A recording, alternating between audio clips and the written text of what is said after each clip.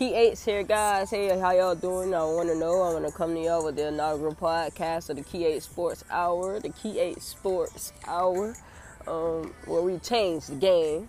And I want to know today, was Willie Taggart lynched for tradition?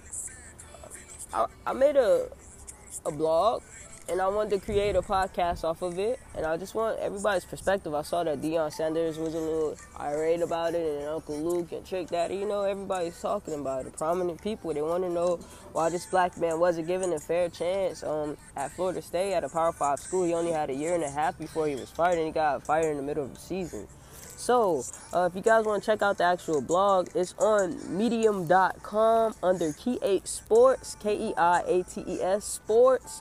And the question is, was Willie lynched for a tradition? Who really knows? I am Key 8. I am your favorite sports professional. And this is the blog. I want to shout out the musician in the background, Big Lee, with his song called Wondering. Y'all check him out on all platforms, social media. Now, as the dust settles and as that $17 million check clears, the social media headquarters are flooded with tears and a serious tug of war. There are many celebrations, as there are those shedding light on the similarities from segregation. Now, on November 3rd, 2019, Coach Willie Taggart was fired from his position at Florida State University as the head coach. Coach Taggart's reign was scheduled for about 6 years. However, boosters and silent supporters of FSU have cut that time short. The exchange? Well, a $17 to $18 million buyout of Coach Taggart's contract. As of November 2nd, 2019, Coach Taggart had only completed one full season after being hired following Jimbo Fisher's untimely departure. Now, most failing or rebuilding collegiate programs are allotted at least 3 years to turn around due to recruitment, staffing, and coaching adjustments needed to be made. Many are outraged, and they want to know, where is the grace and where is the respect for Coach Taggart, given the circumstances and the lack of adequate time? Others, most FSU fans, are celebrating the fact that they can blame Coach Taggart for their lack of relevance since Jameis Winston's NFL's departure. I'm just a satisfied Canes fan, and I'm sitting wondering if there is some validity to any of these points being made. One point is that this move was similar to the Charlie Strong incident in that it sheds light on the struggles of African American coaches in leadership roles, specifically as coaches in the Power 5 conference. Many believe that darker coaches aren't granted the same margins of error and or tolerances as their counterparts in the same or worse situations. How y'all feel about that? I don't know, but Mr. K. Stevens, from Master of Science from Miami-Dade County, stated, as a race, we took a major hit in the NCAA Power 5 coaching world. K said, we are already outnumbered and we're not given a fair shot as it is. Willie took a job, possibly thinking he would be given time to make a change. He entered a program that was broken and tarnished, and it sucks how everyone turned on him and wanted him gone. K said, it's hard being the head coach, but even harder being a black male head coach in the Power 5 conference. So he wants you to think about what happened to Charlie Strong at Texas. See, they wanted Charlie Strong gone as soon as he signed, and they put barriers on his recruiting so that he could lose and be gone. Mr. Stevens said that possibly the same thing can be said about Willie and blacks in college football. Now, there's some truth to that. And on the other side of the rope, there are people cheering Willie on because honestly, what other niggas made over $17 million in less than 24 hours of losing employment? That's a historical figure, guys. However, deeper questions have surfaced.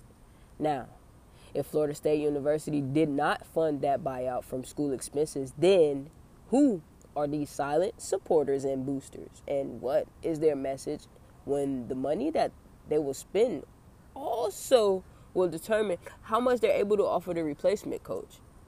Was Taggart really that bad considering his 52-56 record prior to filling this position? Was there an internal issue and power struggle between the athletics and coaching staff? Was Florida State becoming too black? Is there a black fear, or was the spear and dagger necessary? Whatever that answer may or may not be, it's important to note that a camel could fit through a hole of a needle before people like Coach Taggart Charlie Strong, Randy Shannon, and a list of other deeply carbonated men will be able to be treated and respected like a Scott Frost at Nebraska or like a Al Golden when he sucked at Miami. As a two-time graduate of FAMU, a historically black college and university, I see this as a perfect opportunity to take our coaches and our athletes back and honor them.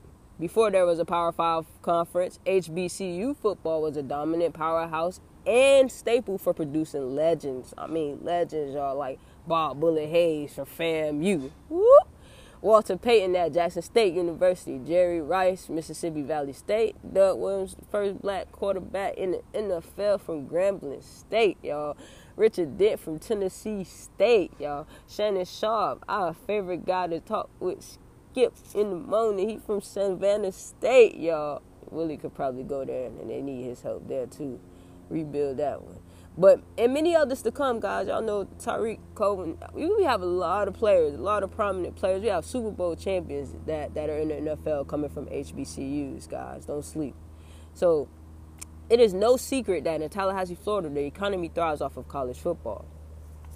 Do y'all know that an entire city was transformed when Jameis led that 2014 team to that national championship, the BCS national championship game?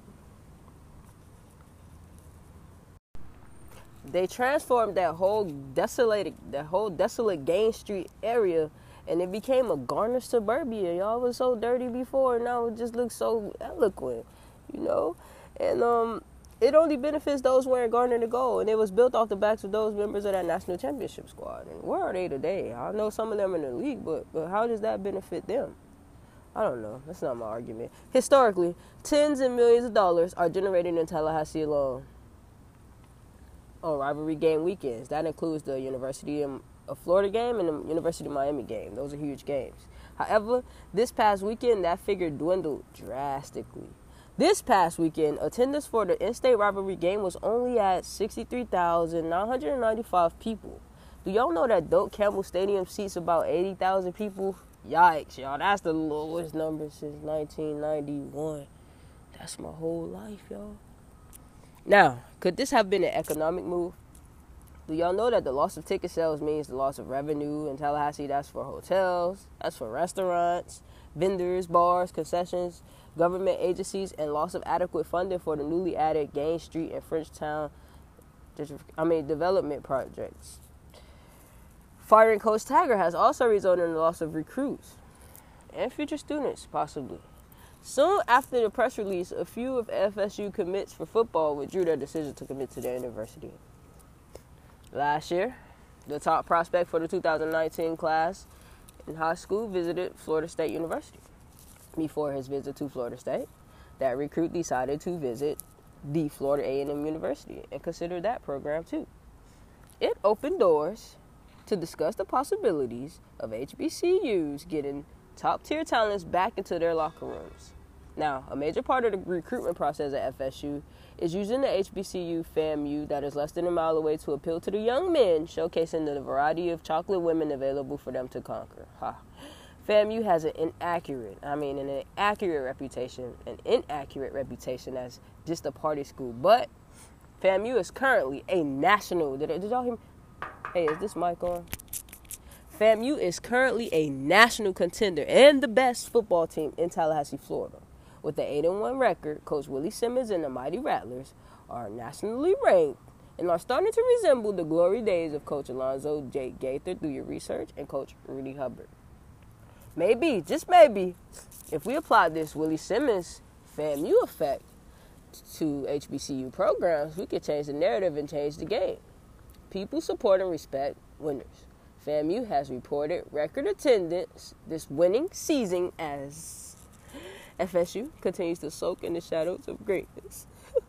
Maybe, just maybe, if we could get a Power 5 coaching talent to turn around HBCU programs, we as a people wouldn't be so bothered about almost $20 million being raised to outcast our own.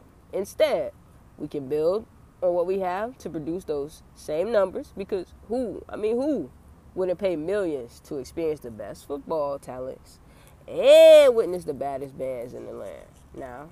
Now, even if Willie Taggart was lynched to salvage FSU's quote-unquote tradition, there's power in resilience. Maybe this isn't the end. Maybe this is the beginning of a new and improved era. It is hard to complain when you collectively have the power to make the necessary changes now. Now, there is a lesson in every loss, and we are thankful for the lesson that FSU and their boosters have provided for us, and that is don't settle or get stuck on being denied. Instead, be undeniably great. Man, build it, and they will come. HBCUs versus everybody. This was written by Key Ates. Instagram and Twitter, KEIATES_sports. Podcast at Anchor. Thank y'all for tuning in. YouTube, Key 8 Sports. This is a brand, Key 8 Sports. We changed the game. Like, follow, subscribe. This is intellectual property of Key 8. Thank y'all. See y'all soon. What y'all want to talk about next? If you got something you want to talk about, you want to be featured on one of the live discussions when we go live on social media, please hit my inbox. My email is key8sports, KEIATES sports @outlook.com. I'm available and I'm ready. Let's ride, guys.